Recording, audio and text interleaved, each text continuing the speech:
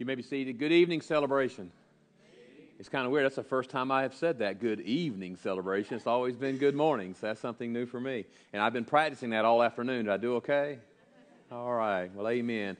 We'll be in Luke's Gospel tonight, as already been said, chapter 4, verses 16 through 30. And just studying this, getting prepared for this, I think we're going to take a little bit different turn. I'll talk about that in just a few moments. But I want to ask you a question. Is there a time in your life where you ever been just angry? And maybe even rage had kind of overtaken you. I mean, you're just, I tell you, if you've had kids, you probably know what I'm talking about, right? Love them. Oh, they're sweet. But there are times when you want to reach over and just pinch their heads off. Am I right? Get a witness? Any witness here? Amen. That's right. It happens. I remember one time when my daughter was 15. Now she's 31 now, but she was 15, just getting her license. We were at First Baptist Hilliard, and kids are getting licensed. And she come up after Sunday evening service and said, "Hey, a bunch of the youth are going over to Dairy Queen tonight." And Daniel, he got his driver's license like 3 weeks ago. Like that was supposed to comfort me. And I would really like to go with them. We want to go to Dairy Queen. And, I was trying to run through my head, what can I possibly maybe even stretch the truth with and deny her, not let her do it. But I said, I kind of trusted the kid a little bit. So I said, yeah, go ahead and go. And just remember the curfew. Okay, Daddy, so off they go. And, we know how this is when it's happened to you. I mean, instant worry the minute they leave. I mean, they're teenagers, they're going, all the things. How I know about teenagers? I was one. And I'm like, oh, goodness, they could be like me. This could really be bad. But, 10, it gets close to 10, you kind of start act like you're watching TV, but you're like, man, I sure would like for my baby to be home. And then 10:01 hits, and you're like, all right, I'm aggravated. And then every minute goes an hour. If you've been there, you know what I'm talking about, every hour. And now, now I'm getting concerned. I was telling Debbie, I said, at 10:15 and she's not home, I'm going on the road. Because I tell you, the worst thing starts going into your mind, right? I mean, the most horrible thing that you can imagine starts running through your mind. For me, in that area, US 1 between Folkestone and Hilliard, there's a couple bridges over some creeks. And I'm thinking, oh my goodness, they flipped over, upside down in the creek, and the water's rising. All that, and he's concerned. In just a few minutes, I'm getting ready to go to the car, and all of a sudden here, boom, the door shuts outside. And now all this love and concern and worry somehow instantaneously moved over here to, I am going to choke her. I don't know what I'm going to do. But anyway, she didn't even have a clue what she was coming into. And in all honesty, I unloaded. Now, I didn't use any four-letter superlatives, but I do remember things like you are grounded till you're 21. You will never, ever in your life eat at Dairy Queen. It's over. Don't even ever ask. And she knew where I was. Now, I don't get angry that much, but it was fear. It was scared, and I was really aggravated. And all she needed to say was, yes, sir, no, sir, yes, sir, no, sir, yes, sir, no, sir. Go to your room, yes, sir. That's what she was waiting for. And in all honesty, I did apologize later. I went back because, I was really, I was just overboard angry. And then, so I just worried because, curfew's at 2. She said, well, Daddy, that was 10 on the weekends is 11. I'm like, then you know what? Right back up again because school nights, right? The night before school night, you got to be in for 10. You're 15, 16 years old. That's what the rule was kind of in our house. There was nothing much to do in Hilliard. It was pretty safe. You just go to friends' homes. But I bring that point out to try to hope to get you to identify this idea of being so angry, so filled with wrath and bitterness about something, and it could be anything, is really what is happening in the text here tonight.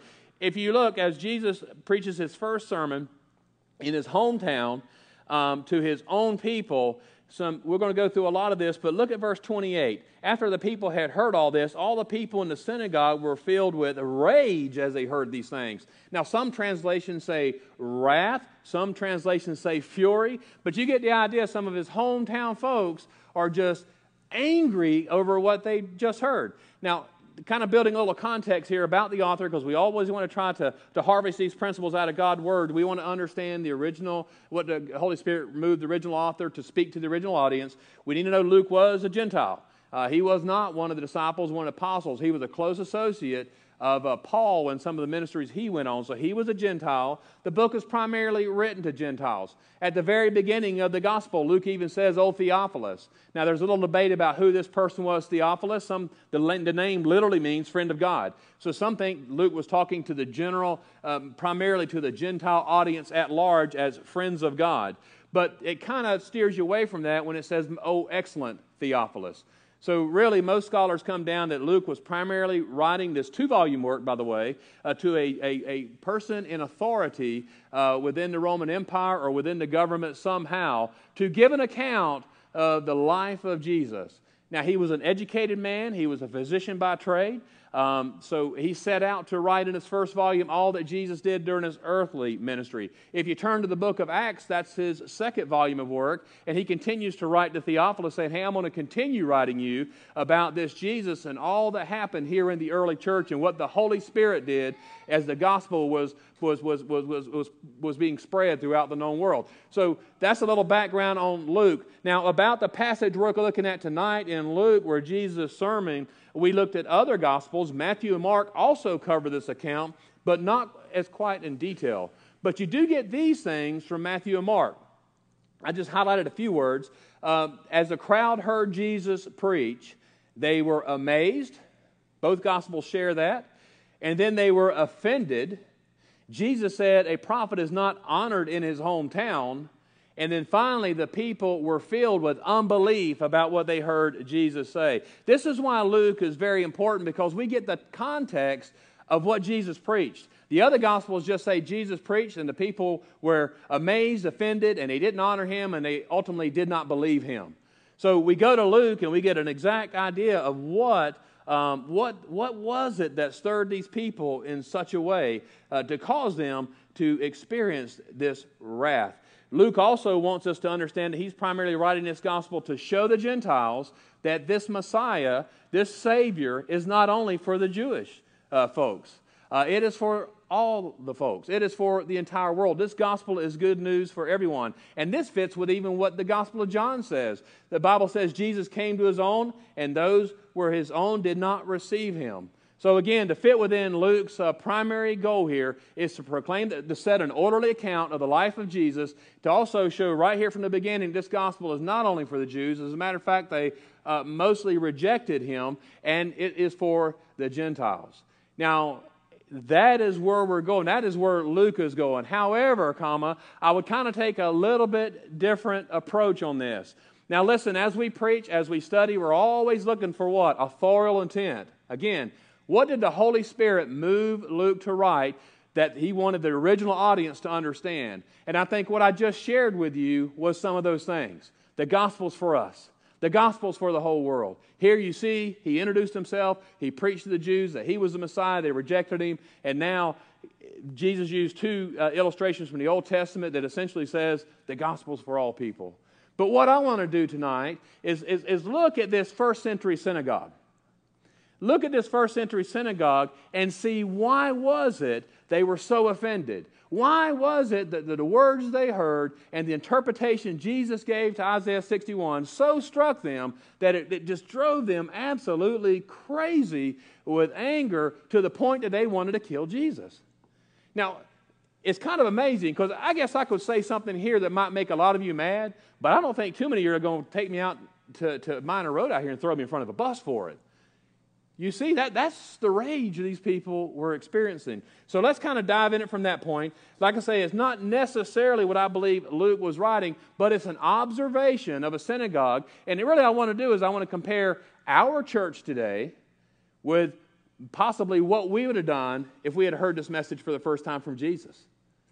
But more closer than that, our church, I want to look more at how we individually would have responded to this message. I'm going to try to draw some parallels that I think we can see here even from the Scripture. The first thing from verses 14 through 22, I think we see that this was not the Jesus that they were seeking.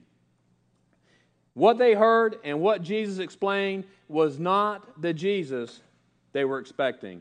Before we dive into those verses, let's back up a little bit and talk about a synagogue service. Everybody wants to know about a synagogue service, right? Well, you know, it's really not a whole lot different than what we have today. The faithful would gather together. They would pray. they would sing a psalm or read a psalm, and then they would go to Deuteronomy 6, which they wouldn't have to look up, they would have known, and they would have said the Shema. Now, Shema is a Hebrew word for hear. And it's the very first word in that Deuteronomy chapter 6 passage where it says this, "Hear, O Israel, the Lord our God is one, and you should love Him with all your body, mind, soul, and strength."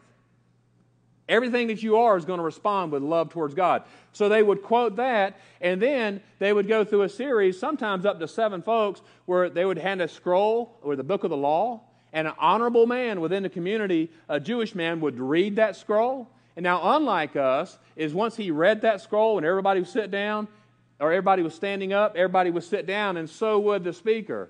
And then the speaker would expound upon that scripture he just read. And then they would have a book of the prophet that would be given to a speaker. He would read a portion of that scripture, and then he would sit down and expound upon it. Then it might go to the other writings, the Psalms, the Proverbs. Again, they would read it, and they would expound upon it. So that's kind of the order of a synagogue service. But what is important, when Jesus entered a synagogue, as was his custom, he was considered by his own folks an honorable guy because he got to read the scroll. So let's kind of read this real quickly.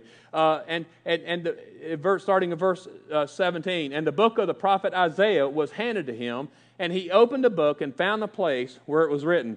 Most often, the one who managed the synagogue would hand the scroll, but here it definitely says Jesus found his place to a certain verse. Isaiah 61 is what he's going to read from, and he said this, he opened the book, Jesus found a place that was written, "The Spirit of the Lord is upon me, because he anointed me to preach the gospel to the poor. He has sent me to proclaim release to the captives and recovery of sight to the blind, to set free those who are oppressed, to proclaim the favorable year of the Lord." And he closed the book, gave it back to the attendant, and sat down, and all the synagogue were fixed on him. And he began to say to them, "Today this scripture has been fulfilled in your hearing." And all were speaking well of him and wondering at the gracious words which were falling from his lips. And they were saying, "Is this not Joseph's son?" The other Gospels would say something to the effect that, do we not know this man? Is not his brothers and family here with us? So what's going on here? Jesus simply preached a sermon, but look at the response of the synagogue. I can't help but think what it must have been like whenever Jesus said that. "Today, this prophecy is fulfilled in me." I believe you could have heard a pin drop. I believe you could absolutely heard a pin drop. Within this congregation, the people had messianic hopes. This scripture here had an immediate context in Isaiah chapter 61, but the entire audience, all Israel, would have known this to be a messianic text. So Jesus now proclaims to be this long-awaited Messiah. How can we explain this text?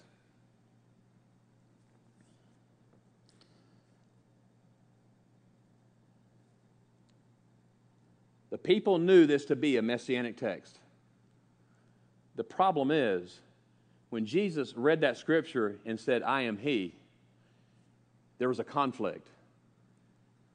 There was a Jesus they were looking for that would do a specific thing for them. Now we know the Old Testament speaks of 2 Saviors, one who would come as a suffering servant, and one would come as the Lion of Judah. Now, we got to be a little sympathetic because at the time, the Jews were under Roman oppression. I mean, Rome ruled with a rod of iron. They were in the promised land, but they were not in the promised land, if you know what I'm saying. They were there, but they would probably say there's this infestation, these Gentile folks here, and we got the Roman Empire oppressively taxing us left and right, and they're very oppressive just by their presence in our land. So what they really wanted from the Messiah, if you allow me to speak a little bit of Nassau County redneck, they wanted the Messiah to be this guy that would show up and kick some Roman butt and restore the kingdom of David. That would take someone of great power, someone of great authority, someone with great ability, And it mentioned here, after they were amazed with his speech and what he said, I think it started to settle down as, wait a minute, he says he's the Messiah? But we know this guy. We know his family. As far as we know, there's been no special training for him. How can he possibly be the Jesus that we are looking for? So that began the rage in their hearts because he was not the Jesus that they were looking for. Now, I would like to say this problem is distant from us, but it's not. I know as you share your faith and you talk with people, generally people want to know more about Jesus when they're in a time of crisis. When everything is going well and it's bye-bye apple pie and everything is just cool, you don't have a need in the world. Or at least, let me put it this way, you don't think you have a need in the world. But generally, when people find themselves in crisis, they are looking for anything. And they're even looking for a Jesus to come and solve what they believe to be their greatest crisis. And you can fill in the blank here. I have a marriage crisis. I have a crisis with my children. I'm going to start taking them to church and see if Jesus can do something for them. I have a financial crisis. Do you think if I come to Jesus, he would solve my financial problem? Let me ask you this. Compared to the destination of your eternal soul, what crisis can compare with where your soul's going to be? Jesus says this. The Gospels tell, if you live a life as a pauper here, but you have a personal relationship with Jesus Christ, guess what? This short duration that we live on earth is not going to compare with eternity with Christ. No matter what crisis you think you're going through now, it doesn't compare with what Christ did on the cross to buy you back, that you might have eternal life with Him. Just like this first century synagogue, we want a Jesus to come here to solve what we perceive to be our immediate problem. We're going to reject this one of these locals this local person who is claiming to be the Messiah. But don't we have the same problem? Don't you experience when you share your faith? The hardest person I've ever had to even have a conversation about Jesus is someone who seemingly has no problems. And when I try to share with them, you're omitting your greatest problem, the eternal destiny of your soul. The gospel, what a beautiful story. What a beautiful story in what God did to solve our greatest problem, the distance that remains between man and God, the broken fellowship that exists between man and God. Because of what Christ did on the cross of Calvary, our biggest problem, and you would agree with me to really the biggest problem is, where are we going to spend eternity? Would you agree with that? And I just say amen. That's our biggest problem. Everything else just is small in comparison to that. We need to embrace the Jesus of Scripture. And I may die this week. I may live. I may become a millionaire, maybe some uncle I don't know anything about. I may be laid off and find myself in poverty. I may be well this whole week. I may be sick. I may hurt. Boy, as I get older, that's happening more and more often. I don't even know how it happens. It just happens. But you know what? That's small in comparison with the joy that's set before me, knowing that no matter what crisis I face this week, God is still sovereign. The Jesus I serve has still a place for me in eternity. This was not the Jesus they were seeking. They were seeking one with power, but it's not only the Jesus they were seeking, it's not the word they wanted to follow. Look at verses 23 and 24 again. Jesus says this. Now listen, what's happening here? He has spoke the Scripture. He has sit down and said, I am the Messiah. And many said, yep, boy, he speaks very well, but wait a minute. Isn't this Joseph's son? Now Jesus is looking into the hearts of his audience. He says this, and he says to them, no doubt, you will quote this proverb to me, physician, heal yourself. Whatever we heard was done in Capernaum, do here in your hometown as well. And then Jesus goes on, truly I say to you, no prophet is welcome in his hometown. Jesus is reading their hearts. Now he says this word, he said, no doubt you guys are saying, physician, heal yourself. a common proverb today, but not necessarily, it's not found in Scripture. Two things it can mean is you need to know yourself. Physician, heal yourself. You need to know yourself. Now that kind of fits in what Jesus preached.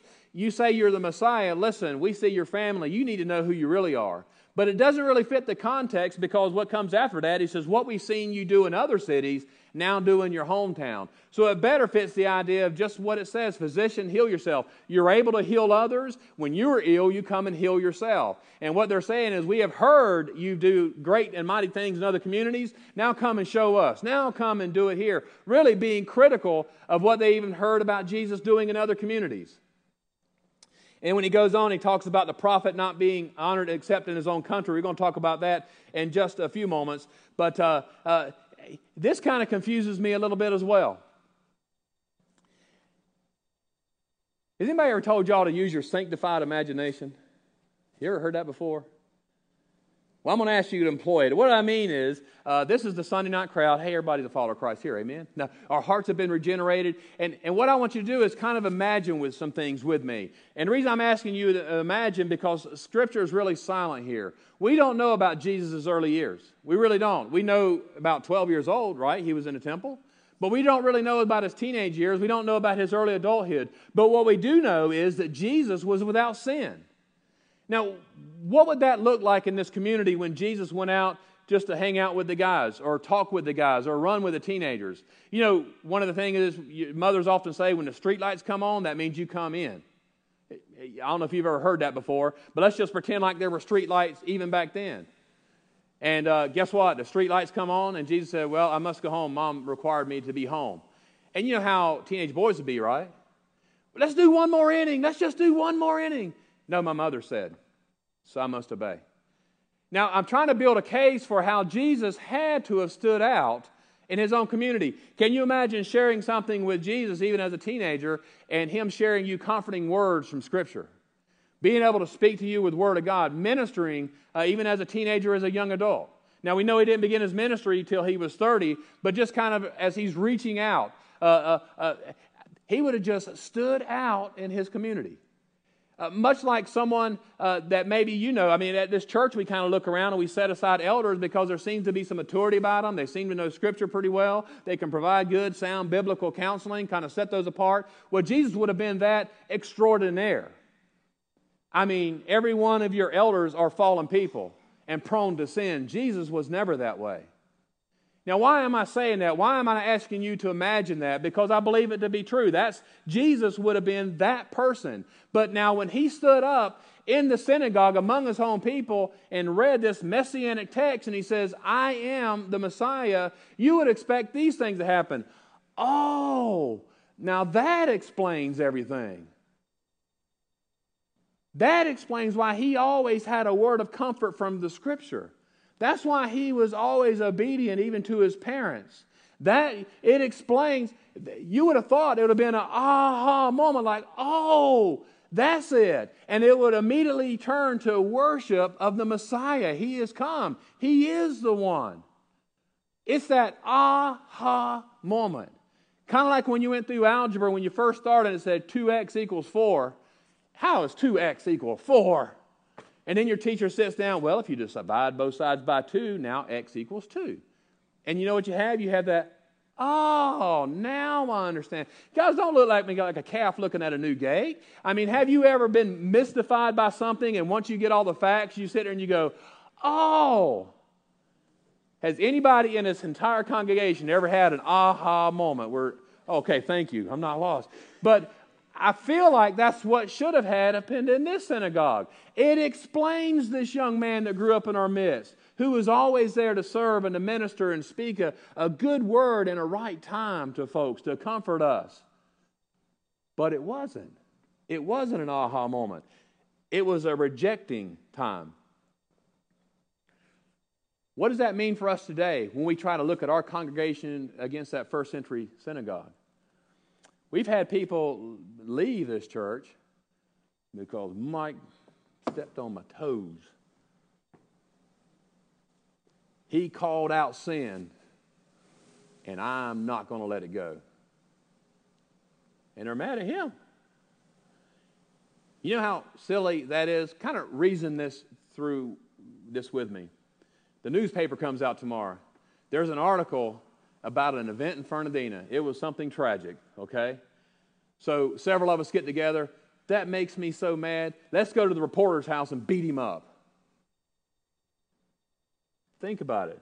Let's go to the reporter's house and beat him up over person A. Maybe let's just say person A hurt person B. And the reporter just covered it. Yeah, he really hurt him really bad. And he was laughing about it when it was all over. That makes me so mad. Let's go beat the reporter up. It's okay to laugh. I wanted that to be funny. Thank you. It makes no sense, does it? The reporter did nothing but do what? Report an event that happened. You know, when my brother stands up here and preach week after week, it comes after hours of prayer, hours of study, and he will say this: if he has done it right, if he has captured the authorial intent and harvested out those principles of the Word of God and made application, and it happened to hit us home, you know what we should do? We should say, my battle's not against my brother, pastor. My battle's against God. What I thought all along has been wrong based on what Scripture says. So what needs to happen is what? I need to repent and say, oh God, renew my mind. Give me the grace to walk in this way now that I know honors you. Oh Lord, I have felt this way about this issue for so long, but my brother just preached a word that really clarified my feelings about this, or it's sin. Oh God, forgive me. I repent of that. Adjust my feelings. Give me the grace to understand that and walk in a way that honors you. The whole purpose of biblical preaching is for transformation of life, that we might look more like Jesus Christ, like we might conform to the image of the one who has saved us and redeemed us. It's not a time to walk away mad. It's a time to hear, allow the Holy Spirit to do its personal work in our own life, that we might even be transformed more and more and more. I know many times when I pray up here, whether we're dismissing, and I ask the Lord, let the experience we've had in worship and the word we've heard cause us to walk away from here, walking a little closer to Jesus than we come in. You've heard me pray that before. It is a prayer, because that is what we all kind of come here for. God, continue to change me. Continue to speak to my heart. Allow me to confess sin. Allow me to repent. Allow me and give me the grace to walk in a way that's even closer than I was when I came in. That's the desire here in this first century synagogue. Guess what? This was not the word they wanted to follow. And Jesus called them out. And we had that same issue. So not only was Jesus not the man they wanted to follow, but it was not the word they wanted to hear. And here is the last point. It's not the work they're willing to accept. If we look at verse 25 through 30, there's something very interesting here. Jesus calls up two Old Testament prophets that the people were not only familiar with, but they loved, admired. I mean, it was a vital part of their history. But Jesus says this: truly I say to you, no prophet is welcome in his hometown, verse 25, but I tell you the truth, there were many widows in Israel. Now remember, he's talking to a Jewish audience. He said there were many widows in Israel.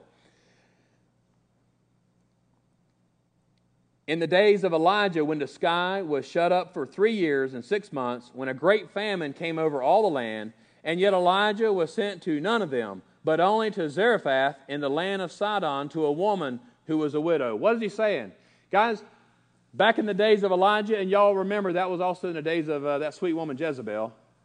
What a precious person. But Elijah the prophet was not sent to someone of Israel during that time of famine, to a widow of Israel, was sent to a widow who was a Gentile. And y'all remember that. I'll give you the verses if you want to look it up later. That's 1 Kings chapter 17 in verse 1 is where it starts.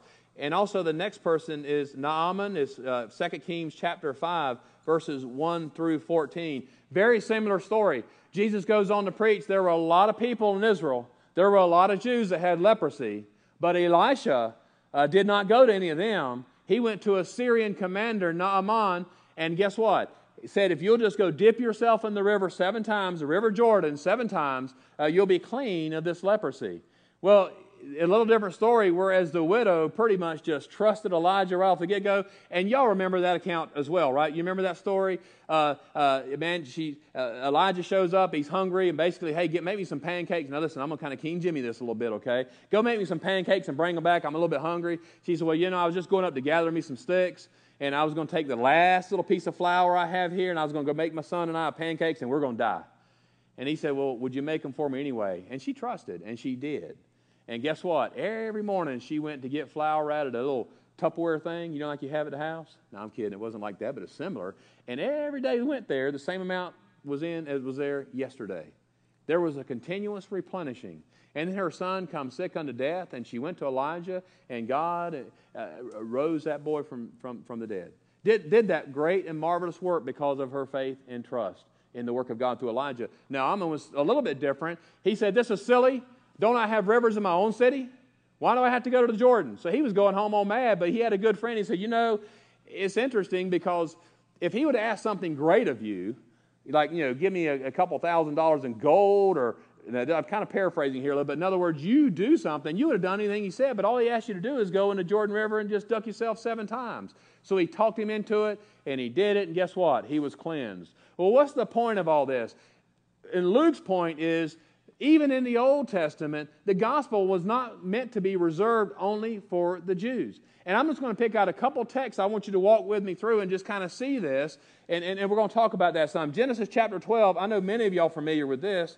Turn back to Genesis chapter 12.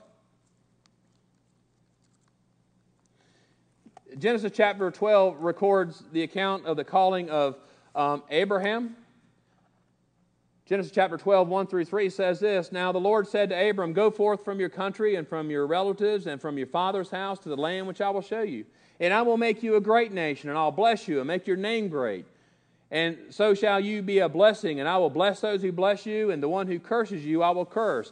And listen to this, and in you all the families of the earth will be blessed. All families of the earth will be blessed. It was God's intent from the very beginning, from the fall, to provide a redemptive plan for all people. Turn with me real quick, or if you want, or you can listen. It's 2 Chronicles 6:23. Now, listen, I am cherry picking the Old Testament. There are a lot of verses in the Old Testament that allude to the fact that God wants all men to come to a saving knowledge, to a redemptive knowledge. This is a very important event in the life of Israel, the dedication of the temple. You remember after the book of Judges that Brother Mike's preaching through, there rose up Saul the king, and then David, and then his son Solomon. Solomon was allowed to build the temple. Now everything's ready, and they're dedicating it. And Solomon sets up an altar, and he is praying a prayer of dedication for this temple. Now there are a lot of cool things he said in there for the people of Israel, but listen what he said for those who are not of Israel. This is a dedication of the temple. This is 2 Chronicles 6:32. Solomon prays, And concerning the foreigner who is not from your people Israel, when he comes from a far country, for your great name's sake, and your mighty hand, and your outstretched arm, when they come and pray toward this house, then hear from heaven, from your dwelling place, and do according to all for which the foreigner calls to you, in order that all the peoples of the earth may know your name, and fear you as do your people Israel, and that they may know that this house which I have built is called by your name. This is Old Testament. But yet there seems to be within the heart of God a desire for all people to know there's the possibility or the potential of redemption. Now, how did this kind of flesh out as we look at the Old and New Testament? It just seems to me in the Old Testament, God calls out initially Abraham, who developed into the nation of Israel, and trusted them with the law, and trusted them with the covenants, with the sacrificial system, with the temple. And it was meant that they would be a people like a city on a hill that Jesus talks about in Matthew, that would be exalted, that would be worshiping God, that would be living in obedient relationship with God. And others throughout the world might see this and might come to fear the Lord God of Israel. So you see almost like an invitation, come. But then we move to the New Testament and the redeemed people of God, though who has been saved by the shed blood of Jesus Christ. What is the thing that God's doing now? Go. They didn't come, so now go tell them of this redemptive plan. I just think that's a beautiful act, a beautiful demonstration of someone who is trying to restore a broken relationship, not only with his own people, but to people all over the world. We know of New Testament. In 2 Peter chapter 3:9, Peter writes that it's not God's desire that any would fall, that all would come to repentance. And Romans 10:13 says this, whosoever shall call upon the name of the Lord would be saved. As Jesus finishes his sermon and then quotes and tries to share with them the ultimate heart of God, the ultimate goal of God is to reconcile lost and fallen man. And whenever he ventured outside of the people of Israel, they really got offended. Is it possible that we could find ourselves in that situation? So often it seems like we reach out to people that are like us, racially, financially. You know, if a person is really down and out, we'll pray that somebody goes and shares the gospel with them, right? But maybe God intended for us to do that.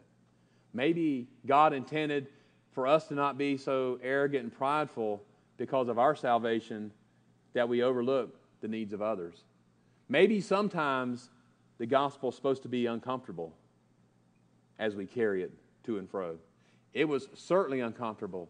Do you remember even from the gospel accounts about the Samaritans? The Jews would not even go through Samaria.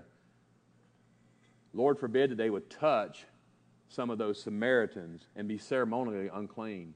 But Jesus says something really cool. He says, I must go to Samaria. There's a woman there that's been divorced multiple times, and she's actually living with somebody that's not even her husband.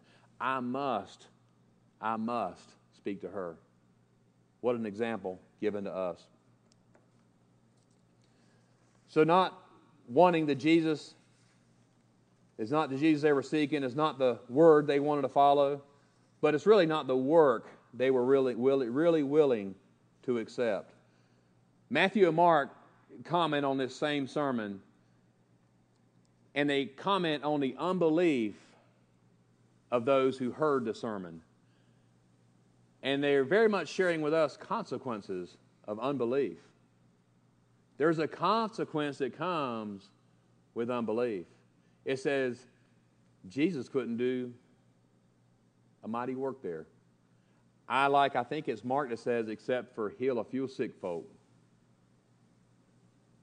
Jesus was restricted because of the lack of faith and belief that the people were demonstrating in him.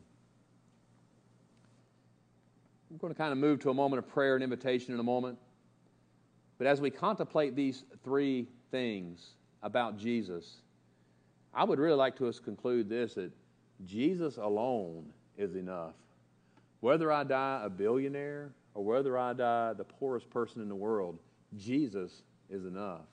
Whether I live to be 120 or, I'm 53 now, or this is my last year, Jesus is enough. Whether I hurt and in pain, Jesus is enough. Now, I don't want you to hear me wrong. There are principles given in this word that make us wise into salvation, and we can live a very wise life unto God. We can be filled with his knowledge and live in ways that he honored. But Jesus said this, the rain falls on the just and the unjust. We can suffer consequences. The peace that is given to me is the fact that regardless of what happens to me, it has been ordained by a holy God who is allowing it. And the goal is for his glory and for my good. Would Jesus actually send me through a time of suffering if it meant at the end of that suffering I would be more like Jesus? Yes, he would. He absolutely would. Jesus is enough. Here's another thing. His word is enough. His word is enough. Trust him enough to follow his word and allow it to conform your life to be more like Jesus' life. Don't walk out bitter. Don't walk out, well, I'm never going to do that. If you're a believer, you can do that for a little while, but But I'm going to tell you, if you're a believer, God will take you to the woodshed. He will get your attention. It's best just to go ahead and say, God, just like a child, don't try to hide it from your parents. Guys, they know. They know. Just repent. Experience forgiveness that God is willing to offer, and then continue to walk in the ways that honor Him. And embrace the mission call to carry the gospel to not only your neighbor, to even the other parts of the world. And don't give a second look at who they are or what they are. They need Jesus. They need Jesus. Would you stand and we'll pray real quick? Father, in the name of Jesus, God, I thank you for this text. And Lord, I know we drifted a little bit probably from what Luke intended. But God, my concern is, as we look at this first century synagogue, and here Jesus, the Messiah, their long-awaited Messiah, stands before them, reading this messianic text, and then there proclaims that the acceptable day of the Lord is here. I have come. And Lord, to hear from His own people then a voice of rejection, a critical voice. And then as you continued on sharing the implications of your word and the mission to carry the gospel, and how God, even in the Old Testament, among these two prominent prophets, were sent to Gentiles even while there were Jewish folks hurt. Lord, I know that hurt a introverted congregation who was only concerned about them and those that were in their congregation. But God, your love and your burden and your concern goes far beyond that. And like in the Old Testament, where you did such miraculous things to try to draw attention to yourself and redemption, Father, today you've tasked those of us who have been redeemed to go out and share the gospel. Lord, let us not be found disobedient in that area. Lord, let us take what we hear week after week as our pastor studies and shares with us. Lord, take it as words of love from you and conform. Lord, knowing that when we're obedient to you, God, we experience peace. And Father, we long to be an obedient people to experience even your power in our presence. Father, knowing that this first century synagogue missed so much that they could have witnessed, so much power they could have just experienced in their own presence had they only believed. Lord, let us not be found there. For that one tonight that may not know you and, Lord, has never really repented of their sin, Father, either in the next few moments or even after the service, might they share that with me. God, let us be a people committed to your word. For us in Jesus' name we pray. Amen.